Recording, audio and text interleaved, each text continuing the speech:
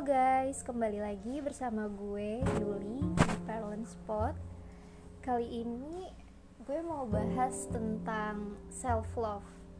Kayaknya ini tema yang sangat menarik dan juga penting banget sih buat kita, khususnya ya untuk diri sendiri. Self love yang banyak orang juga udah bahas hal-hal ini, but gue mau sedikit sharing aja sih tentang opini gue about self love. Sebenarnya kalau gue memaknai self love itu lebih kepada perasaan dimana lu sudah sangat nyaman dengan diri lu sendiri, lu sudah sangat bisa menerima apapun, hargai apapun yang sudah lu lakukan gitu. No matter what, apapun yang terjadi, intinya lu tuh sangat cinta, intinya lu sangat nyaman dan lu sangat menghargai apapun yang lu lakukan. Itu kayak makna self love sih menurut gue. Lalu juga kalau kita lihat ya, sebenarnya kan diri kita itu kadang nih ya mungkin menemukan fase dimana kayak kita tuh berada di lingkungan yang mungkin menuntut kita ini dan itu, sehingga kita kayak keluar dari apa yang kita sebut diri sendiri. Mungkin rasa kepemilikan terhadap diri sendiri itu akhirnya lama-kelamaan memudar seiring berjalannya waktu karena kita terlalu larut dalam lingkungan tersebut gitu. Dan kita ngerasa kayak sulit untuk kembali ke diri kita sendiri, sulit untuk menemukan sebenarnya diri kita itu siapa. Nah, sayangnya tuh kalau kita gak kenal sama diri kita sendiri, kita gak bisa menemukan siapa diri kita sebenarnya, bagaimana mungkin kita bisa mencintai diri kita? Iya gak sih? Dan banyak banget sih yang gue rasa kita semua sering rasain gitu. Gak cuma gue kayaknya deh, tapi mungkin kalian juga pasti sering ngerasain fase-fase tersebut, atau bahkan sekarang masih kalian rasain.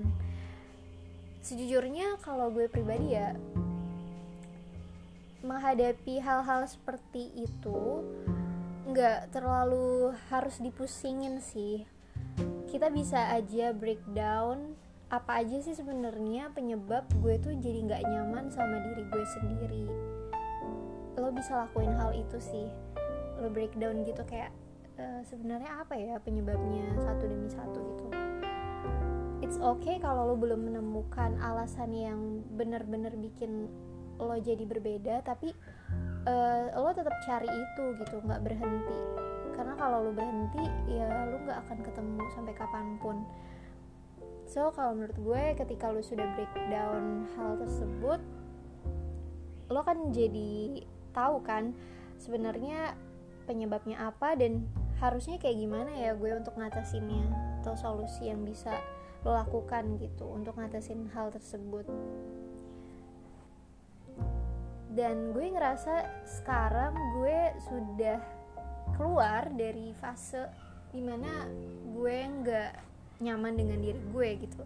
Sebelumnya gue merasa kayak it's not me, gue gak nyaman deh karena beberapa hal, dan gue ngerasa kayak ini bukan diri gue yang sebenarnya karena gue tuh terlalu begini.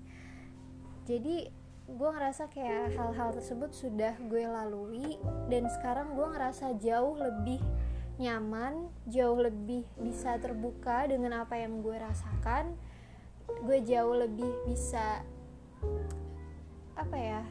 semacam merasakan bahwa gue bisa menemukan kebahagiaan gue dengan cara seperti ini dan seperti ini gitu.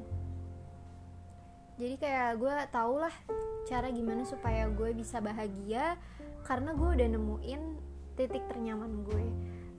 Dan bagi gue self love itu adalah titik dimana lo udah gak pusing lagi tentang keberhasilan, kesuksesan, atau apapun yang orang lain dapetin sedangkan lo enggak. Kayak lo udah gak pusing lagi dengan hal itu, dan itu adalah self love tertinggi gak sih? Lo bener-bener bersyukur dengan apapun yang ada di hidup lo.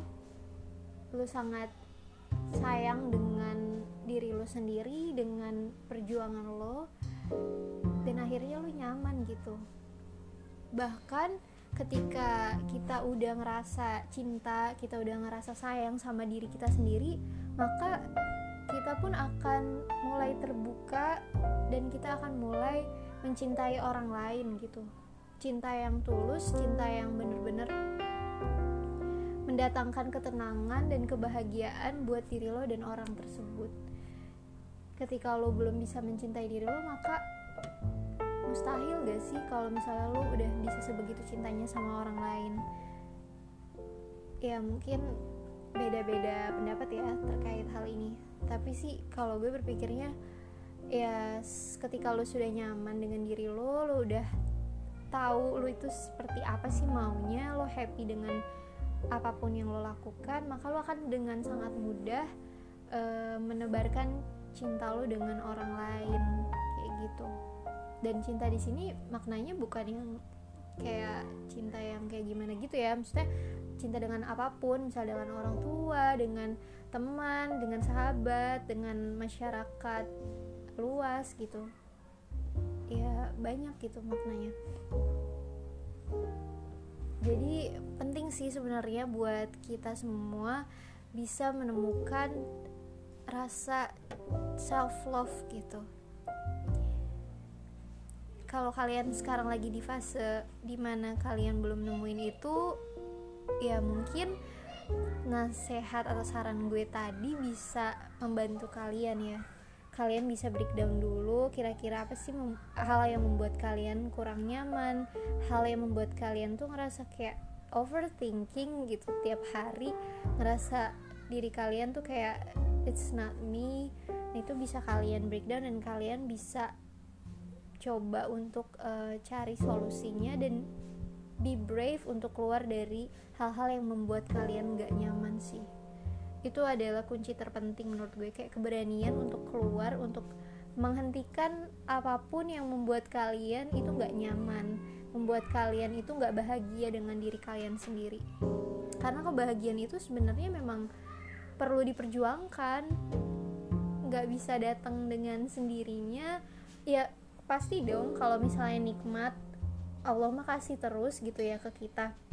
Tapi kalau kita ngerasanya gak bahagia dengan nikmat itu, berarti kan memang ada yang salah dengan diri kita dong. Dan kita gak memperjuangkan kenikmatan itu gitu. Kita gak memperjuangkan rasa bahagia atas kenikmatan yang Allah kasih. Sementara Allah udah kasih nikmat banyak banget kan ke kita setiap harinya. Jadi ya benar-benar harus diperjuangkan rasa bahagia atas segala hal yang terjadi di hidup kita sih. Ya mungkin itu aja ya. Gue cuman sedikit mau bicara di episode kali ini karena ya menurut gue itu sih yang mau gue sampein. Dan yang terpenting adalah ayo sama-sama bangkit, ayo sama-sama cari diri lo yang sebenarnya, cari titik ternyaman di hidup lo dan perjuangin kebahagiaan lo. See you on the next episode guys. Thank you.